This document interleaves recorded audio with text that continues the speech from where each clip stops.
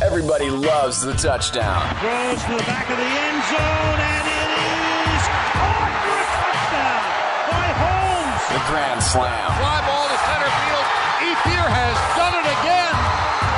It's a grand slam. The buzzer beater. Gets it to LeBron for 3 for the win. Yes!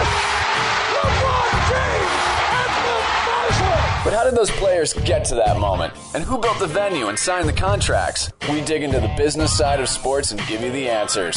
This is Sports Business Radio. Now, from our studios in Portland, Oregon with Sports Business Radio, here's your host, Brian Berger. Thanks for checking out the only show in the country dedicated to covering the business side of sports.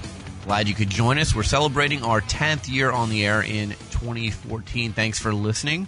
Great show lined up for you this week. John O'Sullivan, the author of the book Changing the Game, The Parent's Guide to Raising Happy, High-Performing Athletes and Giving Youth Sports Back to Our Kids, is going to join me. I have a 9-year-old daughter, so I thought this was an interesting topic.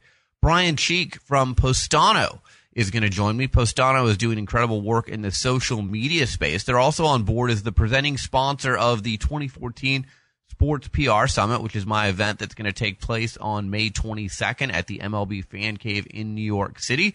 Very excited to tell you more about Postano today. I'm learning more about them in the last month or so, and they're doing some really great work in the social media space. We're excited to have them display our social media conversations at our event. So Brian Cheek from Postano will join the show, and Mike Golub, the COO of the Portland Timbers.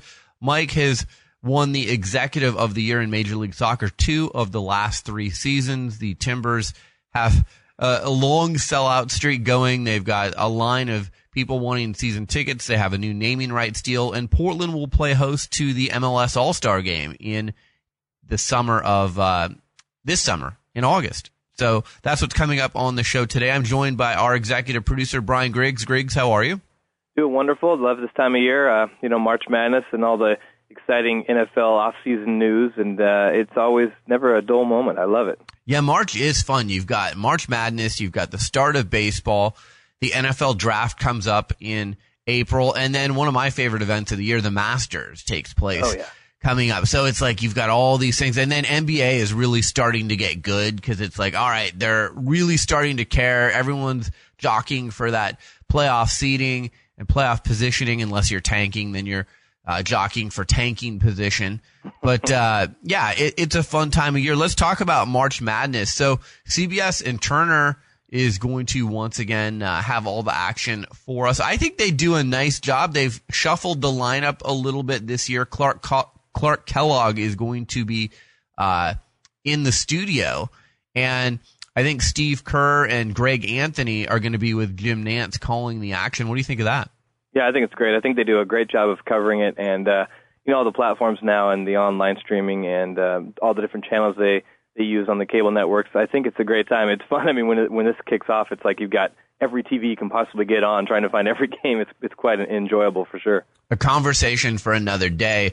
Some interesting studies have come out recently, but it's shown the declining interest in college basketball and the increased interest in the NBA. And one of the things the study talked about is that because of the one-and-done rule, you don't really get to know the stars in college basketball anymore. They're gone. They're already in the NBA after a year. It's not the days like when we had Christian Laettner and Grant Hill at Duke staying for 4 years and Danny Manning at Kansas and Magic Johnson at Michigan State, even though I know he didn't stay for 4 years. But it was an interesting study, and I know a lot of people tune in for March Madness, but I kind of get the feeling that more and more people are just tuning in for March Madness. They're not watching nearly as much of the regular season of college basketball. Is that you? Yeah, I agree. I mean, I noticed myself this year. I didn't watch a ton of it in the during the season, and you're right. I think it's like, okay, March is here. Now I'm tuning in, checking it all out, kind of catching up on the stories that I haven't necessarily been following all throughout the year. And I agree. I think it is kind of more of a March push for sure. Well, if you think about it, in the NBA, you've got young stars, LeBron, Kevin Durant, James Harden, Dwight Howard. And the college basketball landscape, we talk more about the coaches, Roy Williams, John Calipari, Coach K. So it's just different because, again, we don't know the stars in college basketball as well, because they're only sticking around for a year and they're using that as a platform to get to the NBA. I know that Adam Silver, the new commissioner of the NBA, has really said that, one of the things he wants to change is he wants it to be at least 2 years in college.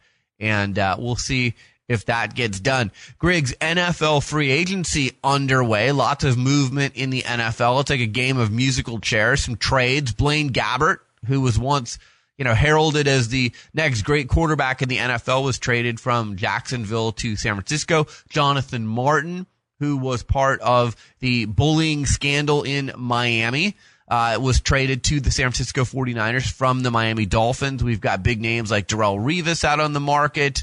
The Broncos seem to be loading up their defense.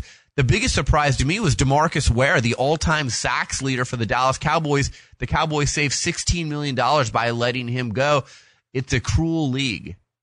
Yeah, and I think Ware's still got a couple of years in him, too, so I think that's going to be somebody's going to be benefiting from that pickup for sure. And like you said, Denver, one of my favorite Ducks, Jarris Bird's off to Denver, so excited to see him. I think he's a great baller in the backfield on the defensive end, so it's always fun. I mean, these teams, when it comes to August and you start seeing preseason, it's like, oh, that guy plays for this team now. It's kind of fun. But isn't it amazing how many of the decisions are dictated by money, like DeMarcus Ware? The Cowboys want to save $16 million, so they get rid of the guy who's been the face of their defense for a number of years, and it's all related to money. Julius Peppers gets waived by the Chicago Bears. It's all related to money. So pretty interesting. And, in the NFL, as many of our listeners know, the contracts aren't guaranteed. You get your signing bonus guaranteed, but the contracts are not guaranteed. So when you're seeing these big deals, hey, so-and-so signed a deal for $54 million. Don't look at that number. Look at what the guaranteed money is. Hey, it's $26 million guaranteed. That's what the player gets guaranteed. But unlike Major League Baseball, unlike the NBA, in the NFL, if you get hurt or you are cross with your coach or management, they can say goodbye to you and not have to pay you the remainder of your contract. Yeah, it's crazy, and it is. I mean, it's all money, and that's got to suck, being these guys that go out and perform on the field, and then, oh, sorry, you're paid too much, time to go. I mean, I can imagine it's frustrating for the players that are dealing with this as well. I'm sure the Yankees wish that A-Rod's contract was an NFL contract and they could just say goodbye to him, but it's not. Speaking of Major League Baseball, spring training underway. It's always when we start smelling the grass and we know the sun's coming out and summer's going to be here before too long. I'm very excited for Major League Baseball. Definitely, and it's always fun. I mean, you look down in the desert where they're doing all the spring training, and it's always gorgeous. And I think that kind of gets us over here in the Pacific Northwest, where it rains a lot of the time in the spring. We get excited seeing that sunshine and knowing, okay, it's coming. Baseball's coming, and you're right. The smells of the grass, the stuff's blooming. Baseball's here. It's a good time. And it's going to be interesting. The season starts this year in Australia. The Diamondbacks and the Dodgers have traveled down under. And, it's interesting. Some of the Dodgers players like Zach Greinke have been outspoken about not wanting to travel all that way to play a baseball game. And even Stan Kasten, the president of the Dodgers, had to come out and say, oh, no, we're excited to go to Australia. And, on the other side, the Diamondbacks have actually given up 2 home games to go to Australia. They've made a broadcast deal with an Australian TV network who will show Diamondbacks games on Sunday. They've seen it as an opportunity to expand their brand into Australia. What I've said, Griggs, is just take the players down to Bondi Beach, let them walk around a little bit, and they'll be very happy that they made the trip to Australia. Exactly. There's some benefits of traveling out of the country for sure. And, I think we've seen it with David Stern, the NBA, expanding to, across the world. And I think baseball is just kind of starting to get, hey, maybe there's a market out here for it. So it'll be interesting to see what kind of ratings they get, what kind of acceptance they get there for the majors in the, not on American soil. Yeah, and it'll be interesting to see the Boston Red Sox, defending champs. They didn't go out and sign any huge free agents, and other teams around them, like the Yankees, who brought in Jacoby Ellsbury and Brian McCann and others, made those big splashes. And what we've seen in baseball, Greg, is that just because you spend a lot of money doesn't necessarily mean that you're going to win a championship. Yeah, I think that's true. And they're banking on their lineup that they have right now currently to see if they can do it without the big signage. So, it'll be interesting. Boston's always a solid team, especially at the, when it gets to October. And it will be interesting to see how they go this year without the big signing so far. All right, before we get underway with the show this week, I've got to let people know that my daughter, Sophia, is part of the show this week. So you've got to listen to the commercials. She did a commercial for our friends at the Pixie Project, which is a tremendous animal rescue. And Griggs, thank you for your help on that. But I was so proud of her. She wrote the script and she voiced the spot, and then we sent it to you, and you made it all nice and pretty as you always do. But I tell you, my 9-year-old is a better writer than some of my college students that I teach. Yeah, it was great. I think the spot was awesome. I listened to it when you sent it over, and I'm like, she nailed it. I mean, she covers all the basics, sounds good, she's excited about it, and yeah, it turned out really good, and it's a good addition to the show for sure. I'm a proud daddy. All right, coming up next, John O'Sullivan, the author of the book Changing the Game, The Parent's Guide to Raising Happy, High-Performing Athletes and Giving Youth Sports Back to Our Kids. Are we asking our kids to specialize in sports? You know, when I was growing up, Griggs, I played soccer, basketball, football, tennis, golf. Now it's like, if you're playing baseball, you got to play baseball. You can't play football or basketball. And I think it's a bad thing. I know you've got a son as well, and I want my daughter to play different sports. I don't want her to specialize in one thing. Yeah, no, I think the more you can spread it out, the better. I mean, my little guy's done the taekwondo, he's done soccer, he's looking at soccer again, and I think the more they can experience and, you know, enjoy, and, you know, they're all different seasons and different times of the year too, which is kind of fun to experience that as well. So yeah, I'm all up for it, for sure. All right, John O'Sullivan coming up next, Brian Cheek from Postano after that, and then Mike Golub, the COO of the Portland Timbers. Mike has been Major League Soccer's Executive of the Year 2 of the last 3 years. You're listening to Sports Business Radio. We'll be right back.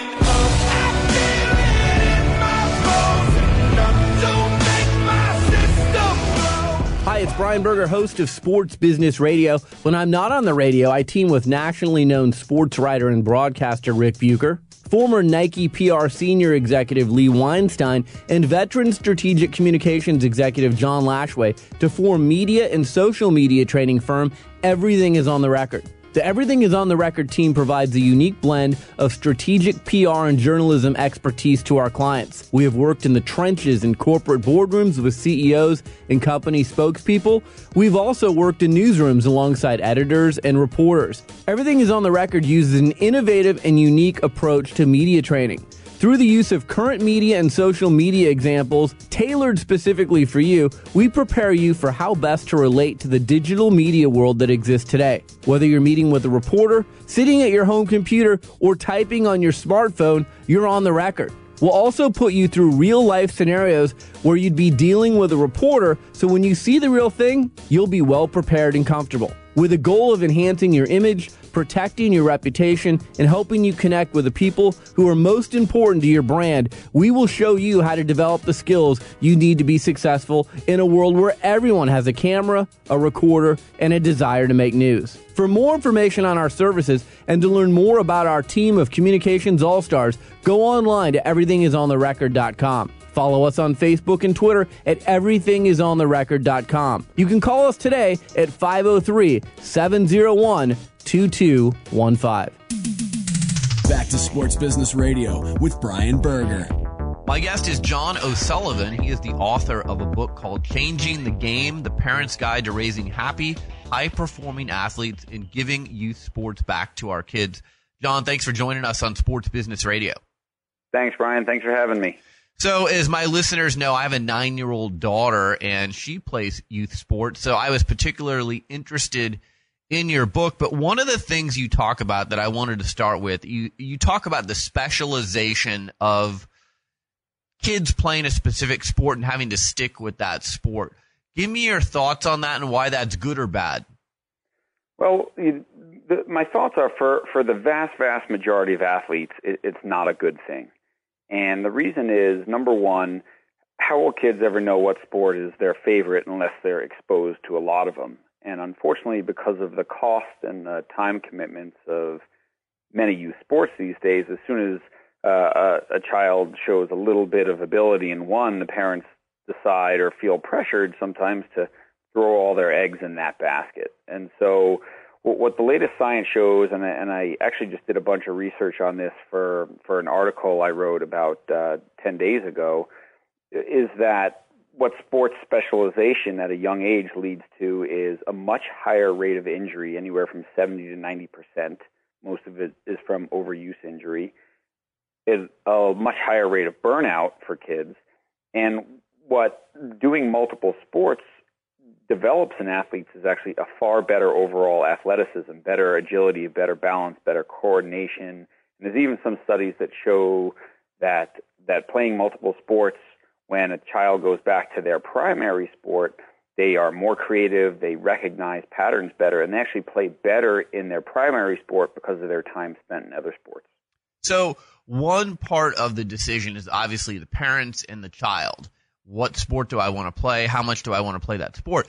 The other thing I'm seeing a lot of, and you talk about it a little bit in your book, is you've got coaches who basically say, look, you play with me year round or you're not playing, you're not on the team. What kind of pressure are kids and even parents getting from coaches who want that specialization?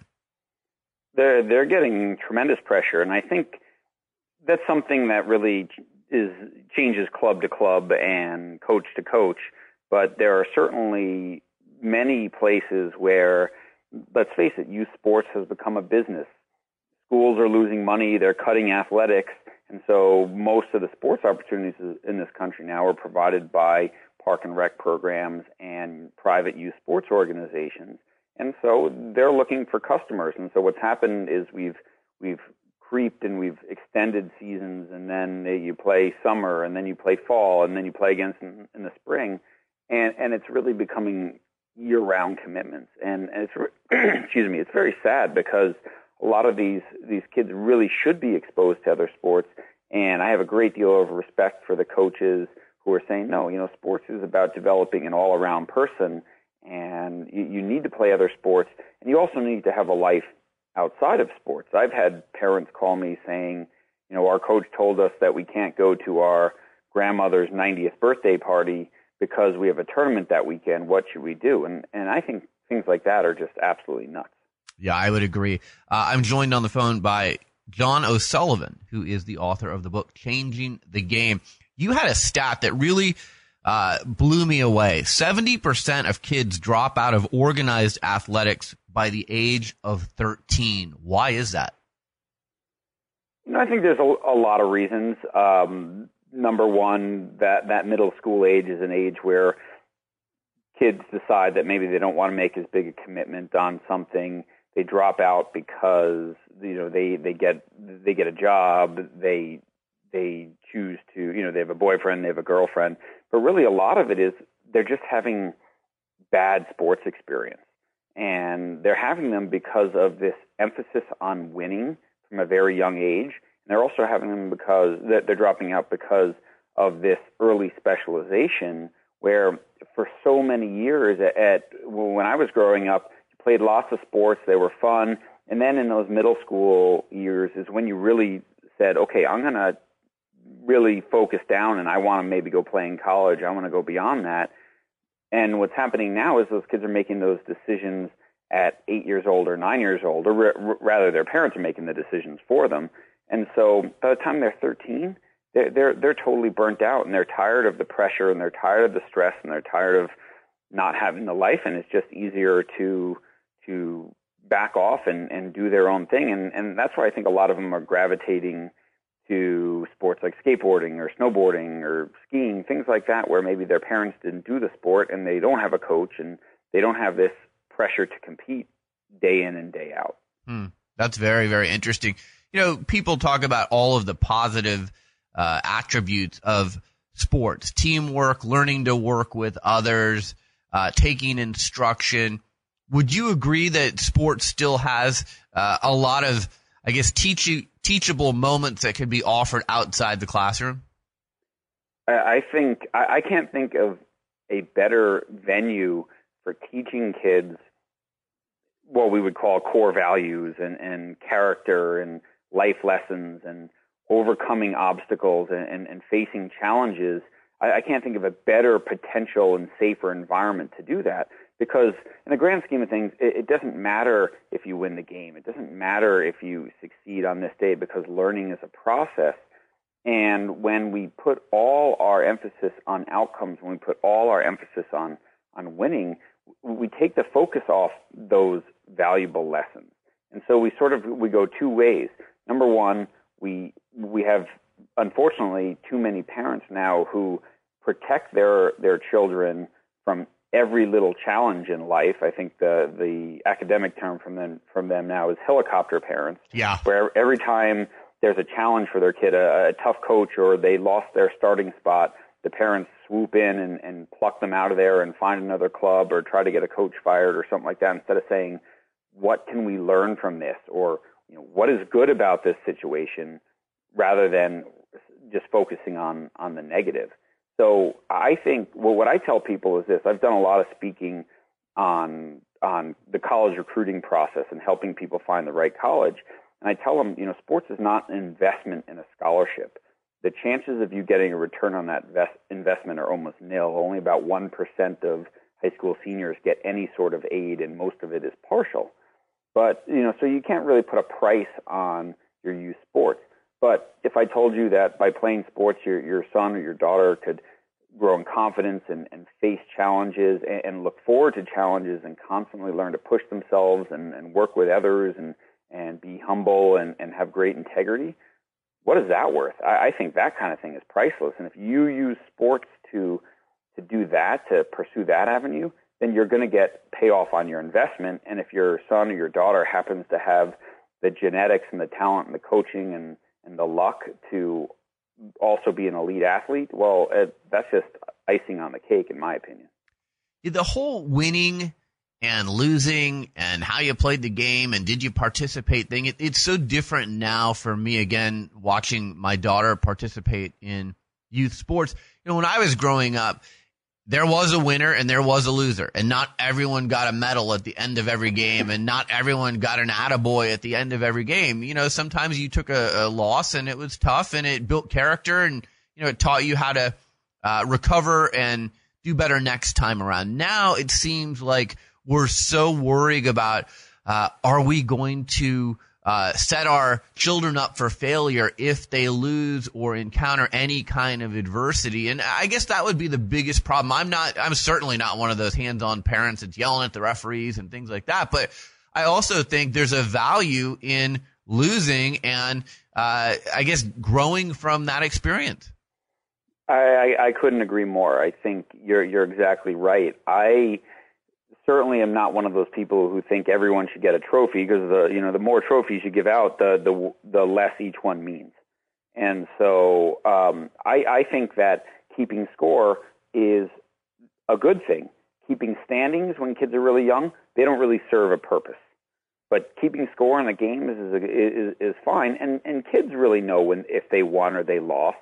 But what I've seen is that 5 minutes after the game, the kids are over it and they're moving on. It's usually the parents and the coaches, the adults, who struggle with the fact that they lost that game and can't let it go until the next one. And so I think that, again, some people say that there's winning and losing, and I say that there's winning and learning. If you win, okay, but if you lose, what did we learn from this so that we can get better? And if I've encountered anything in my life, it's that the most successful people in sports and business they're the people who fail the most. They're the people who've missed the most shots. They're the people who've lost the ball the most times. But every time they do, they say, what can I learn from this? What can I learn from this? And that's how they eventually succeed.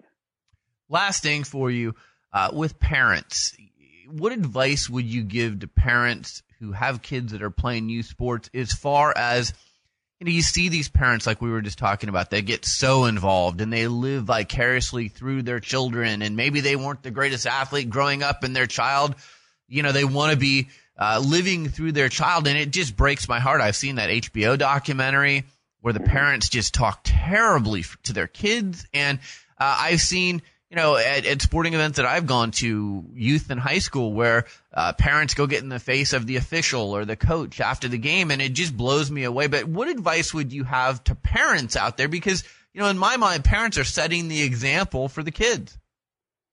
I would say two things. Number one, if you ever want your child to be a top athlete, a high-performing athlete, the experience has to belong to them. So you have to give them ownership and control over the experience.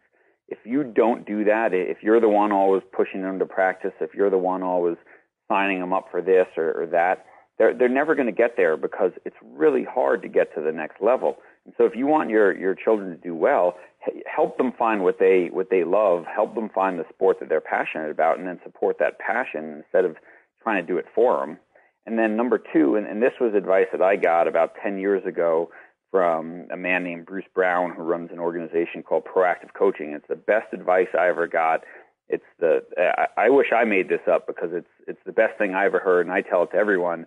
And if you just learn to tell your kids, I love watching you play, it is the single greatest thing you can do. If you can convince your kids that your love of them is never tied to their sports outcomes, then they're going to play better, they're going to play with more confidence, they're going to be freer, they're going to enjoy it more, and they're going to take ownership of it. And I think learning those words, I love watching you play, is probably the single greatest thing that I learned as a parent and as a coach, and I try to tell it to everyone, and I give Bruce great credit for, he spent 2 decades going around the country trying to teach that, and I think it's absolutely crucial. Fantastic advice. John O'Sullivan, the author of the book Changing the Game, The Parent's Guide to Raising Happy, High-Performing Athletes and Giving Youth Sports Back to Our Kids. John, where can people find you online? My website is changingthegameproject.com, and I blog on there, and I write a lot about youth sports and long-term athletic development and sports specialization, everything we talked about. And then they can get my book at their local bookstore or online, Powell's, Barnes & Noble, Amazon, all the big ones. It just hit bookstores December 1st. Fantastic. Thank you so much for taking the time to join me. This is a really interesting topic. I'm sure we could talk for hours on it, but we'll have you on again. Thanks very much, Brian. I appreciate it. You're listening to Sports Business Radio. We'll be right back. Stay in the know at sportsbusinessradio.com. Podcasts, blogs, and more. SBR will be right back.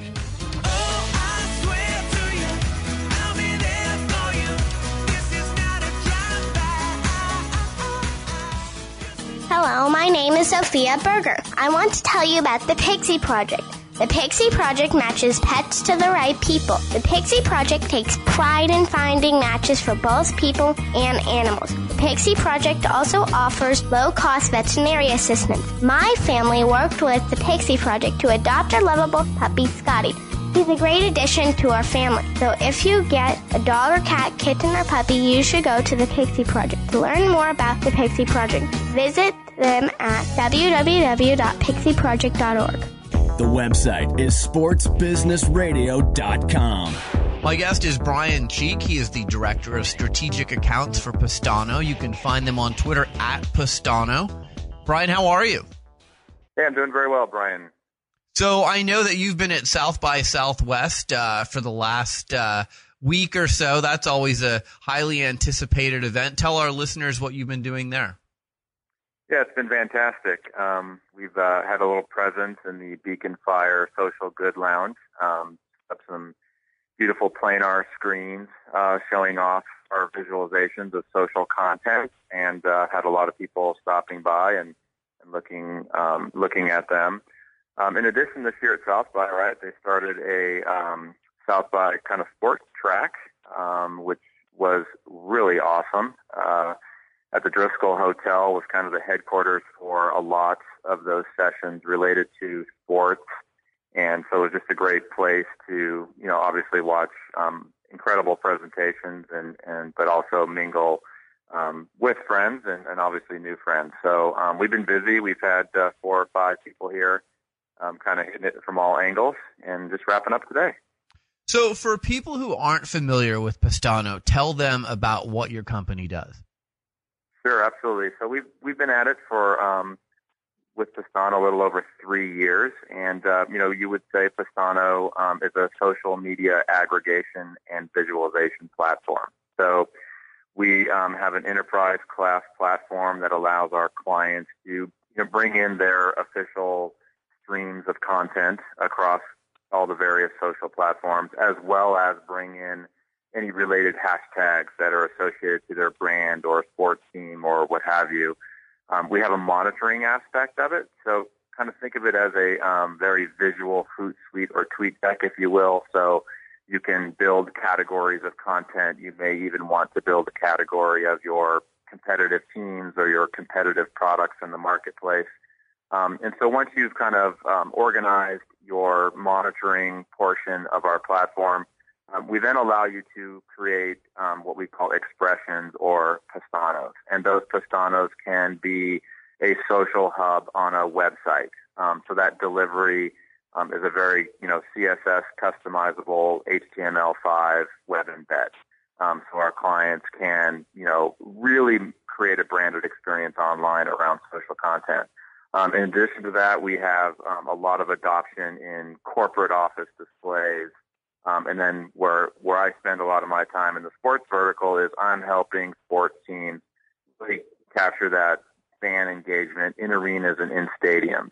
And with Pastana, what we really try to achieve is create that real branded experience. So everything we do for our clients, whether it's in the fashion vertical, retail, hospitality, food and beverage, and sports, is where we will adopt, what they're really all about. So it's, colors are obviously a given in fonts, but we really work with their creative teams to really deliver a completely, custom branded experience.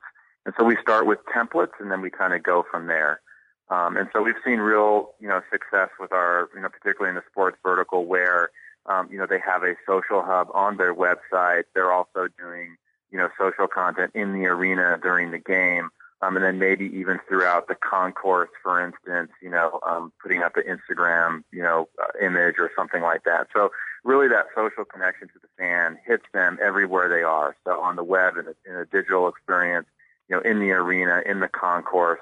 And so the fans know that they're really that close to the team and that their actual expressions of content will even be shown, on the website and in the arenas. Yeah, one of the things you did recently that I really enjoyed was around the retirement of Cleveland Cavaliers center Zydrunas Ilgauskas. And you really, I thought, did a great job of capturing all the conversation leading up to the retirement ceremony and at the retirement ceremony. It was fantastic. Yeah, and that, that's exactly it, right? So the greatest implementations or activations include that online element and into the physical arena. And so, leading up to the retirement, the actual evening, which was last Saturday in Quicken Loans Arena, they built a microsite where they had a timeline of Z and, a place where fans could, tweet and Instagram the hashtag #all4Z. And we were capturing that in a really cool looking branded, social hub that took, the complete size of the page. And then obviously when they arrived at the arena that evening, hung from the top rafters on either end were these huge, screens that were then showcasing, what the digital team of the Cavs was like the best of. So it's real time. It's great interaction. And so you kind of have that whole build up and you're asking fans to participate. And then, then when they arrive in the arena, there it is. And they see it on the big screen. And, they obviously are all trying to create, really cool content to actually make it up there. They also utilized a company called Quint Imaging, which did a incredible, video show actually on the court, right? And I would encourage anybody to, go to the Cleveland Cavaliers website and check out the video of the retirement and everything that they did. And this is just kind of that first step, for the Cavs to really capturing social in Quicken Loans Arena. So we're obviously hoping to develop a further relationship with them. But the amount of content, I think they trended for 4 hours with those hashtags in Cleveland. And we captured over 17,000, I think, pieces of content in that evening. So their digital team was taking advantage of our really efficient curation platform, to see all that content coming in, approving, the right content that they wanted to associate to their brand, and then broadcast it, to the web and to the arena. So it was an awesome night. Unfortunately, I couldn't go there. I was here. We did have somebody on site, but from all accounts and feedback we've got, it was awesome. Brian Cheek of Pastano is my guest. We're on Sports Business Radio. You can follow them on Twitter at Pastano. Now, you've worked with the LA Kings. You've worked with Callaway Golf, the University of Oregon, the Portland Timbers, a number of different sports brands. What are you finding that these sports brands are trying to do? It seems to me, they're trying to engage people on social media more, but then also, like you said, capture those conversations via monitoring and analytics. Yeah, and I think we're helping them achieve, a greater connection to the fan, and we're giving them a platform and a methodology to actually visualize that content, across different places, the web and in stadium, et cetera.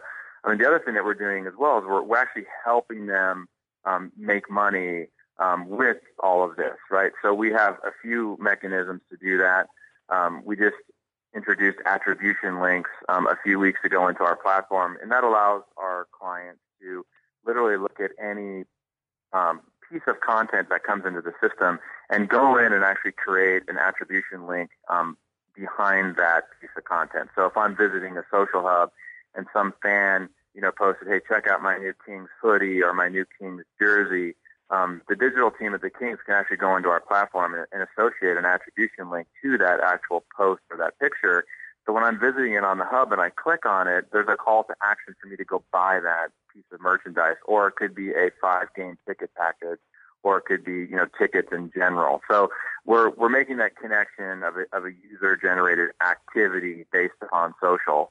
And then also in the physical space, right, it creates a new inventory item for either the digital rights holder to, go sell in the case of, Oregon working with IMG, or, in the case of the Kings, if you, go to the LA Kings social hub on the web, you'll see it's sponsored by Toyota. And so we're working with our teams and their digital rights holders and partners to create these new revenue streams or these new things on the inventory list that then the sales team can go sell. And social is really what people are enjoying to look at. Any of our implementations we've done, if you've got a screen of fan content, it'll stop people in their tracks and they'll look at it. So we have some real creative ways to incorporate sponsorship interstitials into our visualizations that don't look like a billboard or advertisement. They become part of the actual visualization, animation, and so we're creating some really cool ways in which we're working with our teams to do that. So I think from the first step, it is all about fan engagement, right? Pat Donahue, who we work with at the LA Kings, they started the season with a new campaign that We Are All Kings, and part of that campaign, what he wanted to do was to bring that fan content to the web and to the arena. But if you go to LA, you'll even see, billboards in the freeway, that are getting people to contribute to the Pound We Are All Kings campaign. And our first game with the Kings, I think there was 600 or 700 pieces of content. And now every game, they're upwards of, 5,000 to 7,000 contributions across Twitter and Instagram. So, if you ask him, I mean, he will say that, we are really tightening that connection, with our fan and making them, part of our team. And as their hashtag expression says, we are all Kings. Are you ever amazed? I've got to tell you, by talking to teams and leagues and brands, 5 or 6 years ago, they didn't have social media departments. Now all the teams, all the leagues, all the brands are focusing so much on social media. Obviously, like you said, it's a great way to engage fans and customers. If you look ahead 5 years from now, where do you see this all going? Yeah, I mean, it's going to be interesting, right? I mean, we've seen new platforms, come and really, grab hold. We've seen, others attempt and not gain critical mass. So who knows? Maybe there's, some, crazy new platform that, everyone is going to, migrate to. But I think really from the roots, right? It's any way that you can create that bond and that love of a brand, right? And when a fan loves a brand, they will spend more money on that brand. So if you're creating that opportunity for them, to get closer and feel part of that brand, they will spend more, they will go to the arena more. And it just evolves, into more dollars for the team and selling tickets. And, let's face it, arena sales in some cases are declining in attendance because, we can sit on the couch at home and we have a beautiful, 40, 50-inch HD, TV, HD screen. And, my refrigerator's right there and my restroom's not too far away. So it's a challenge, right, to create new in-game experiences that you can only get at the arena. And so I think what we're going to see with sports in particular are extremely innovative ways to do that. And so you've seen like the Kansas City Chiefs where right before the team comes onto the field, they've got a camera just outside that locker room and the fans go crazy right before the game, before the team runs out on the field. Well, I don't get that at home. I don't have that same camera shot, on my feed, at home on my TV.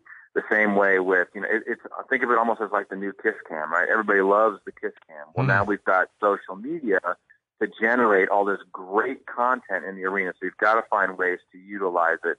And so you've got to put it throughout, the screens. If you look at AT&T Stadium in Dallas, right, 3,900 screens throughout that facility. Well, you gotta have real engaging content throughout that stadium. So I think we're going to see more and more exciting, innovative ways to enhance that in-game experience. And you're seeing baseball, trying to create new ways in which when you're walking around the arena, you get a notification that hey, hot dogs are on sale at this particular concession stand, or go by this plaque and here, touch this on your mobile device and we'll tell you about what the significance of this plaque is.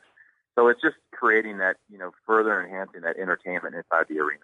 Just a few minutes left with Brian Cheek of Pastano. You can find them on Twitter at Pastano. I am very pleased that Pastano is going to be the presenting sponsor for the 2014 Sports PR Summit at the MLB Fan Cave on May 22nd. We're thrilled to have you on board to help us capture the hashtag Sports PR Summit conversations. Also, Justin Garrity on your team is going to moderate our social media panel. So really pleased to be working with you and Pastano, Brian.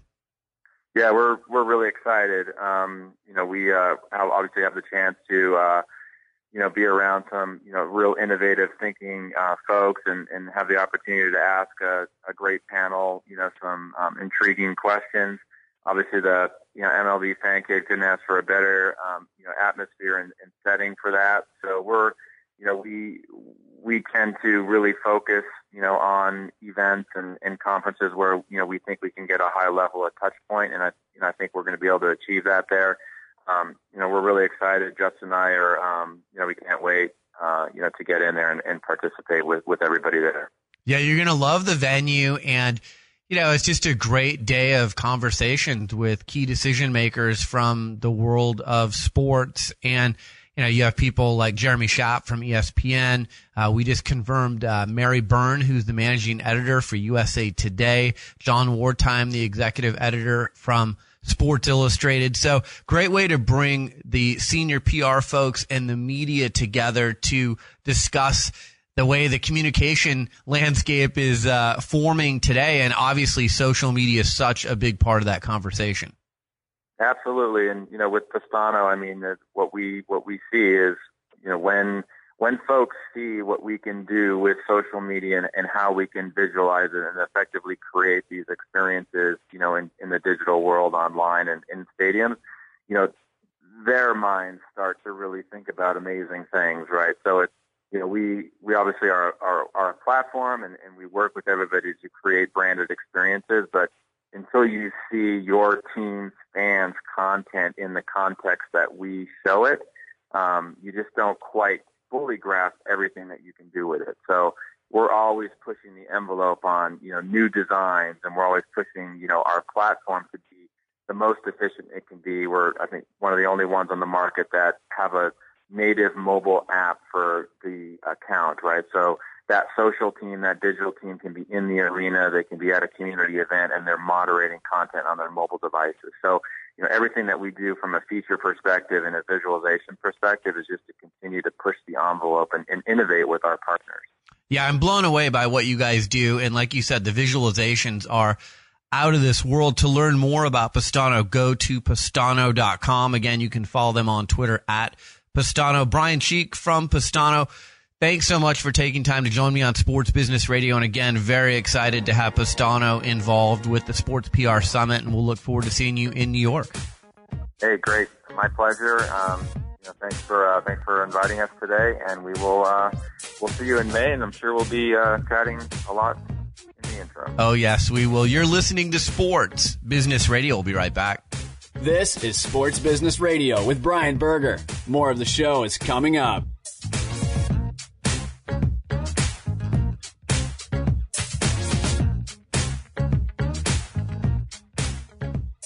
Hi, this is Brian Berger, host of Sports Business Radio. It's no secret that we're battling a tough economy these days. It's more difficult than ever for companies to position their brand in a unique way and reach their target audience. Sports Business Radio can help you, though. Sports Business Radio is syndicated in markets nationwide. Our popular podcast is regularly rated in the top 100 business news podcasts on iTunes and has listeners around the world. But our radio network and podcast aren't the only places your company will receive exposure when you join our family of sponsors. We'll also give you exposure via sportsbusinessradio.com and at our new Sports Executive Speaker Series events, which feature a conversation with a key decision maker from the world of sports in front of a live audience. And best of all, we can expose your product to the big name guests that appear on our show. We'd love to have you on our team. Please contact me at Brian at sportsbusinessradio.com or at 503-701-2215 if you're interested in becoming a sponsor of Sports Business Radio.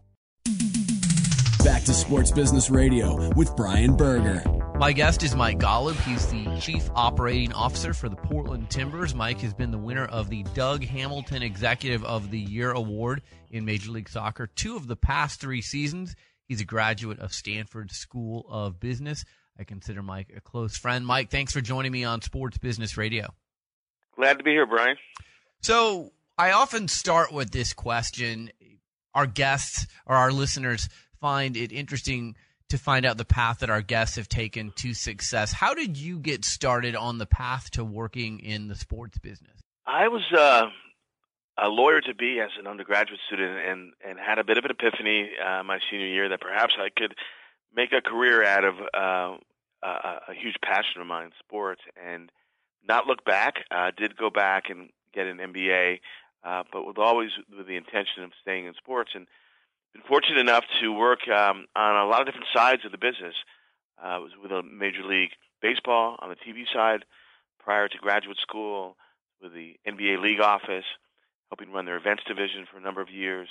Been with a number of different teams and different leagues. So I've been very lucky to be on a lot of different sides of our wonderful and often crazy business. So do you feel like as COO now of the Timbers that you're using all of those past experiences at all of your previous stops to kind of do this job that you're doing now? It's a big job.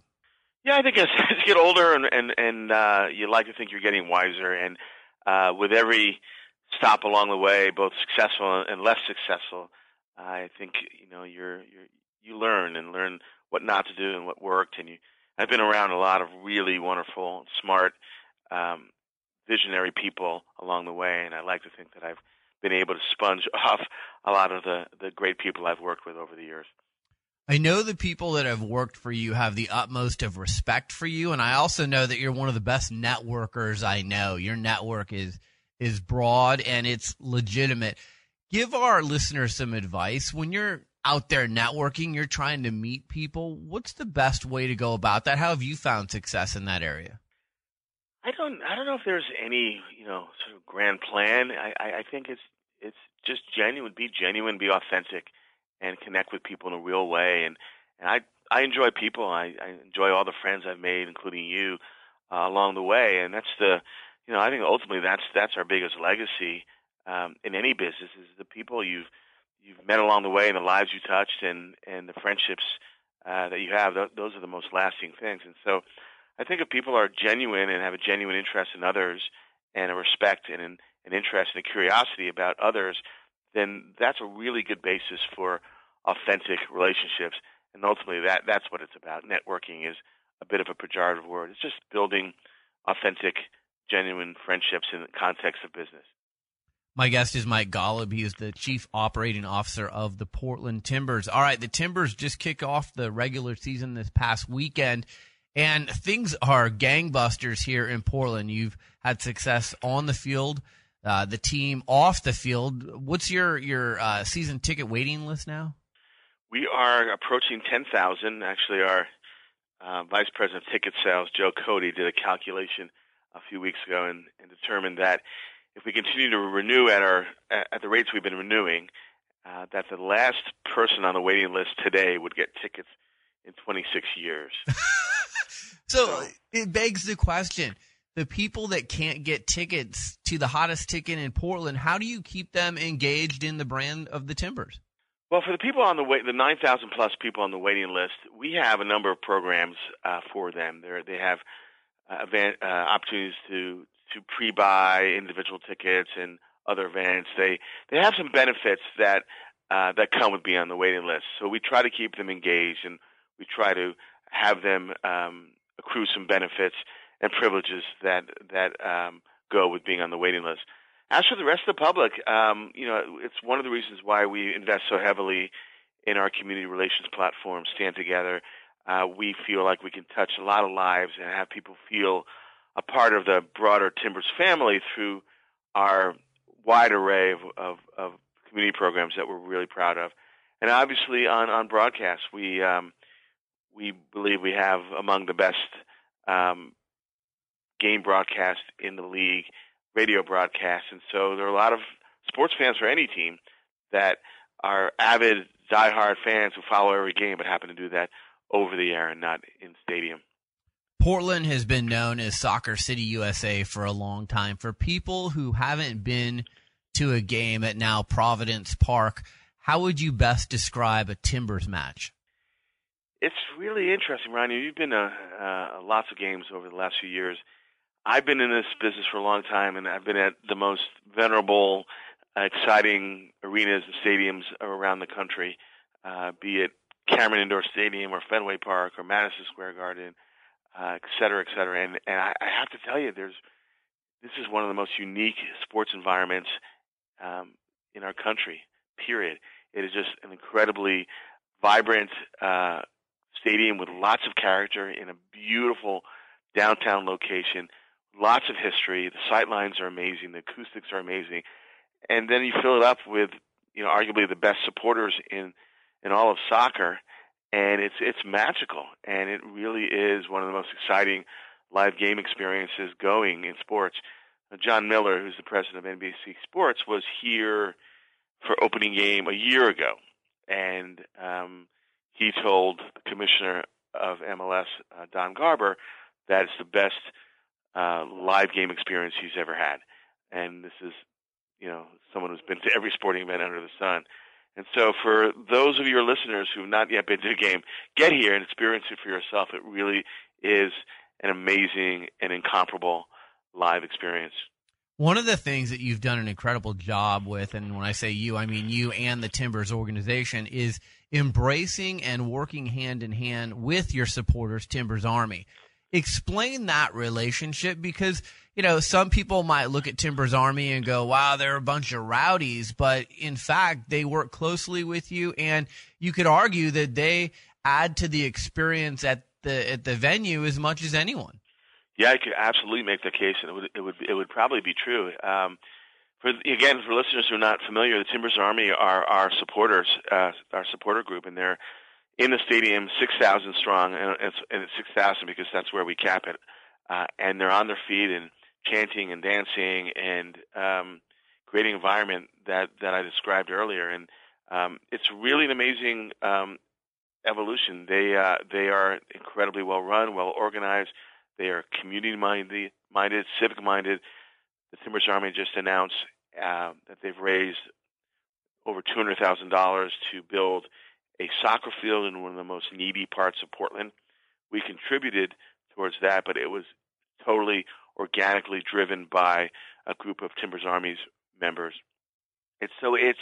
I describe it as a community within a community, and they are unbelievably loyal, avid, smart soccer fans, but more than that, they just love their city and their town, and do a lot to give back. And again, I've been around a lot of wonderful fan bases, but I would hold up the Timbers Army and Timbers fans in general against any of them. Joined by Mike Golub. He's the Chief Operating Officer of the Portland Timbers. You're listening to Sports Business Radio. Providence Park, no longer Jeld-Wen Field.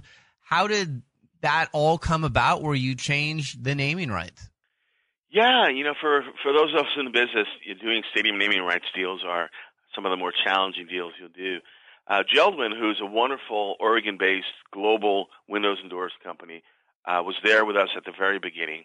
But they came to us about a year ago and said, listen, we've loved the association, but if another partner came along, we would pass the baton.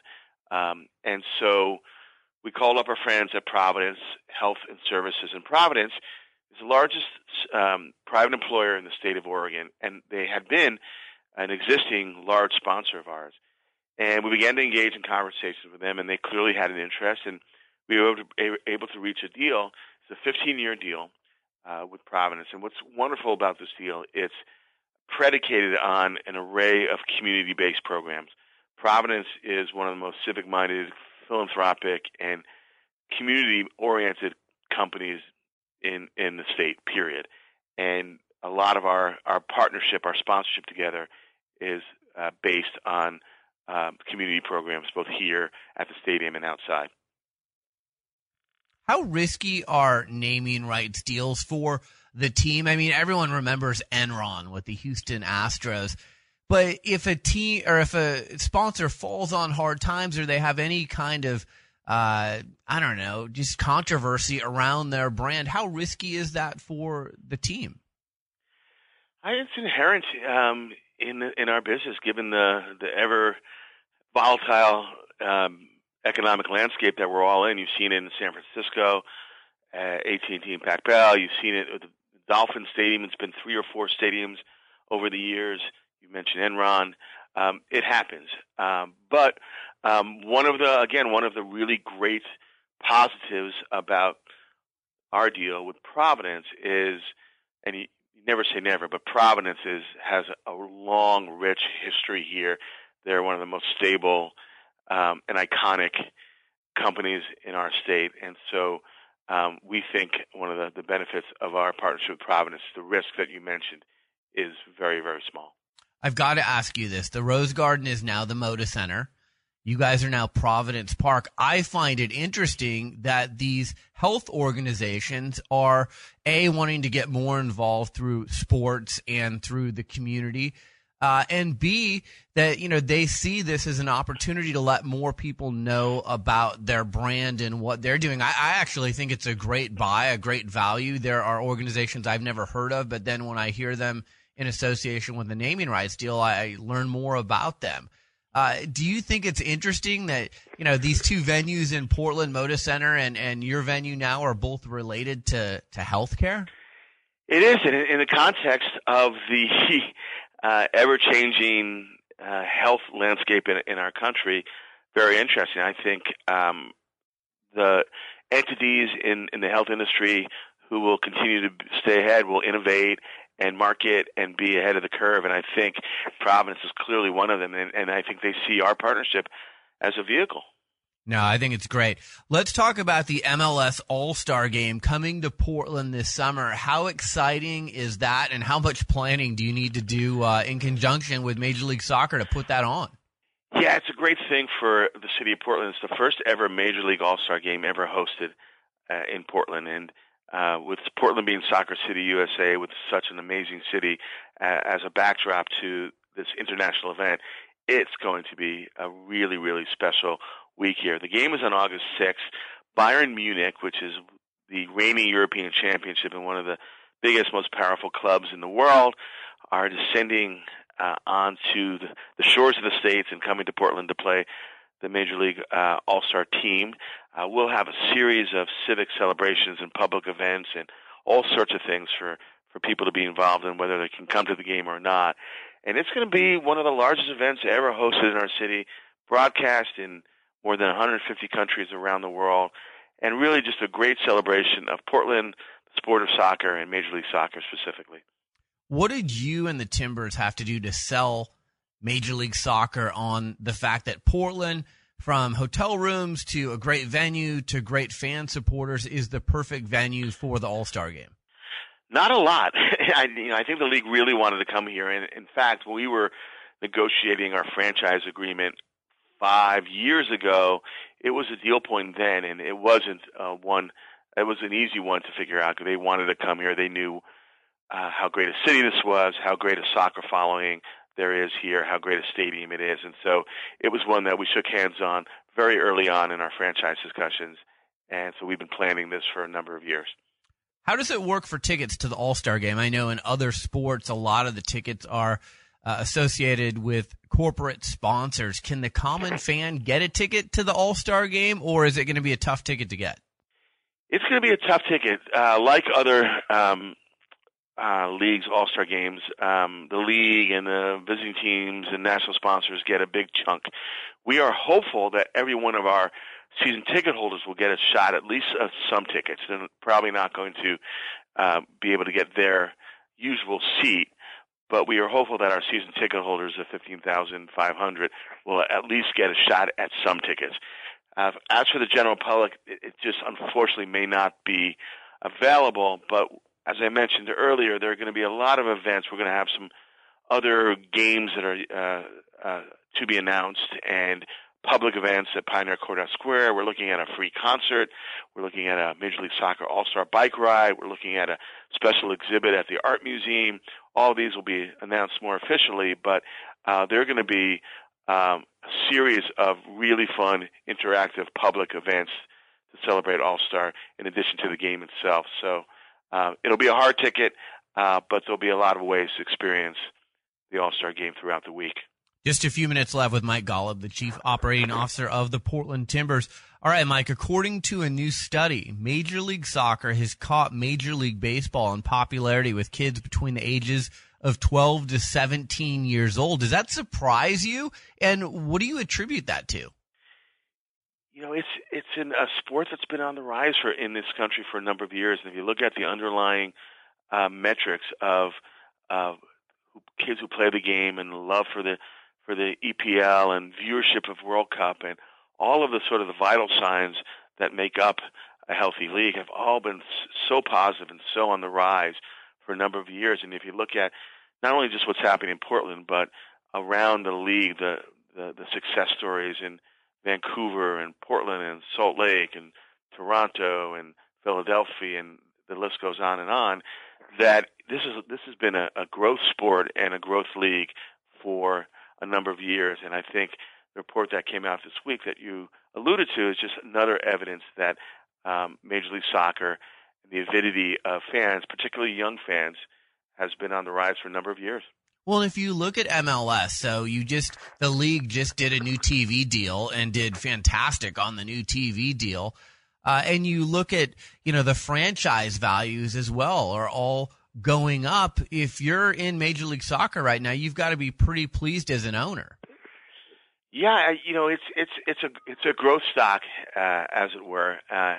We're only a league that's only 19 years old, and you compare that to the history that other sports have. We're still literally and figuratively a teenager, and where the sport and this league has come during its first 19 years, and more specifically its last 5 or 10 years, has been remarkable. Still a long way to go.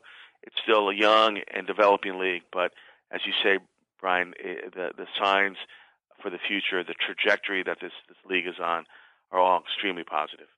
Before I let you go, I want to ask you about the Portland Thorns, featuring Alex Morgan, Christine Sinclair. They are the defending champions. I went to some games with my daughter, and what a great atmosphere for Thorns games. And I think, there are people like my daughter who prefer watching the girls play because she's a girl as opposed to the boys. Talk a little bit about the Thorns and the success you had with them this year. So, yeah, we were, in fact, we had our first training session today, but last year was the inaugural season of the National Women's Soccer League, the NWSL, and we were one of 8 teams around the country. So the Portland Thorns were born last year about this time, and we had a remarkable run both on and off the field. Our team, led by Alex Morgan, Christine Sinclair, and others, won the championship, and we drew more than 13,000 fans, and we're on track to have 10,000 season tickets this year, and it's been a remarkable success. And our hope, along with our partners in the league, is that this time women's soccer will be a long-term viable, sustainable success. How many of the 8 teams in the league are owned by MLS franchises? We added a team this year, so we're now 9 teams, and the team that came on this year was the second Major League Soccer franchise to be affiliated with the NWSL, and that was Houston. So this year, the Houston Dynamo started the Houston Dash, and it's a really encouraging sign. Not that it can't work without an affiliation with a Major League Soccer team, but we think that more of MLS teams coming on to take a position like we have and now Houston has is a really good sign and a very promising thing for the future. Everywhere I go in Portland, I see little girls wearing Alex Morgan Portland Thorns jerseys. I'd love to have a cut of just that. You and me both, Brian. All right, before I let you go, at Mike Golub on Twitter, I ask you this every time I have you on the radio. When are you going to start tweeting? You're a Twitter voyeur. You have great things to say. I want to hear the tweeting. I want to hear your restaurant recommendation. I'm guilty of being a voyeur, yes, but keep pushing me. One of these days, I'll surprise you. All right, that's Mike Golub, the Chief Operating Officer of the Portland Timbers. Mike, thanks for joining me. My pleasure, Brian. Take care. You're listening to Sports Business Radio. We'll be right back. Stay in touch with SBR on Twitter, twitter.com/SB Radio.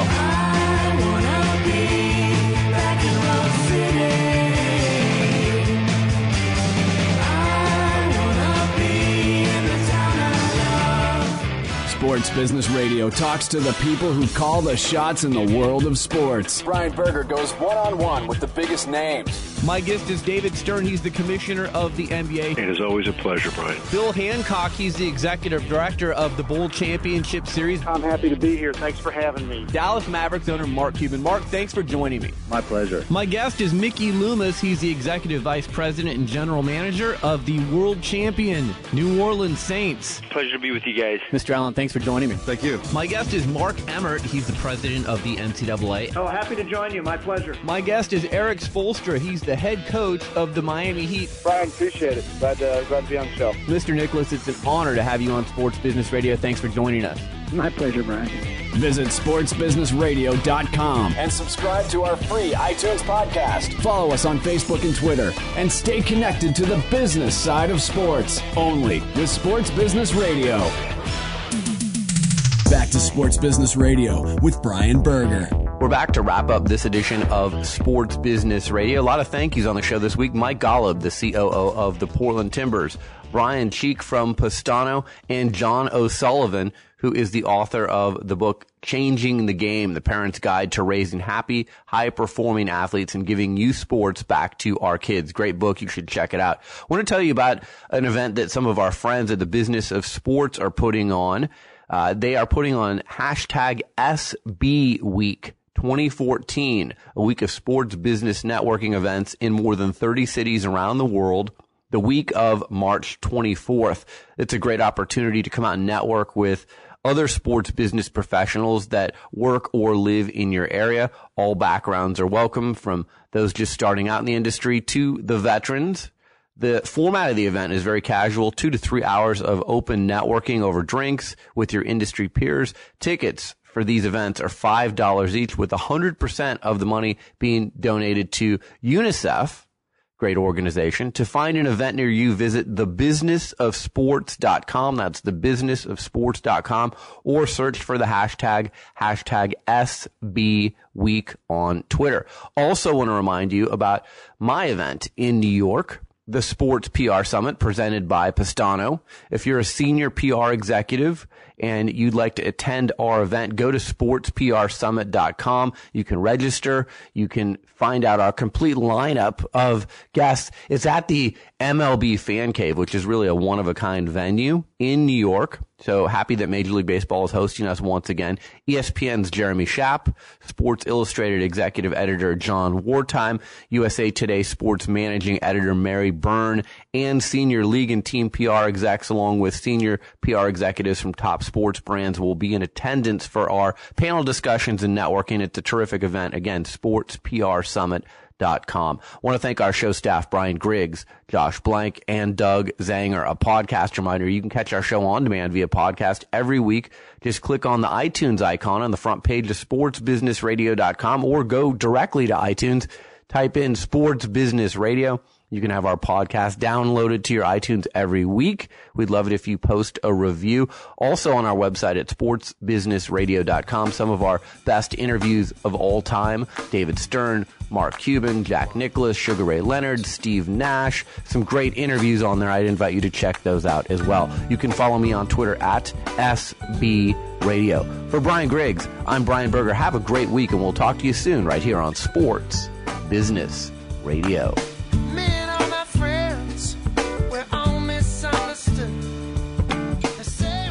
Hi, it's Brian Berger, host of Sports Business Radio. When I'm not on the radio, I team with nationally known sports writer and broadcaster Rick Bucher, former Nike PR senior executive Lee Weinstein, and veteran strategic communications executive John Lashway to form media and social media training firm Everything is on the Record. The Everything is on the Record team provides a unique blend of strategic PR and journalism expertise to our clients. We have worked in the trenches in corporate boardrooms with CEOs and company spokespeople. We've also worked in newsrooms alongside editors and reporters. Everything is on the Record uses an innovative and unique approach to media training. Through the use of current media and social media examples tailored specifically for you, we prepare you for how best to relate to the digital media world that exists today. Whether you're meeting with a reporter, sitting at your home computer, or typing on your smartphone, you're on the record.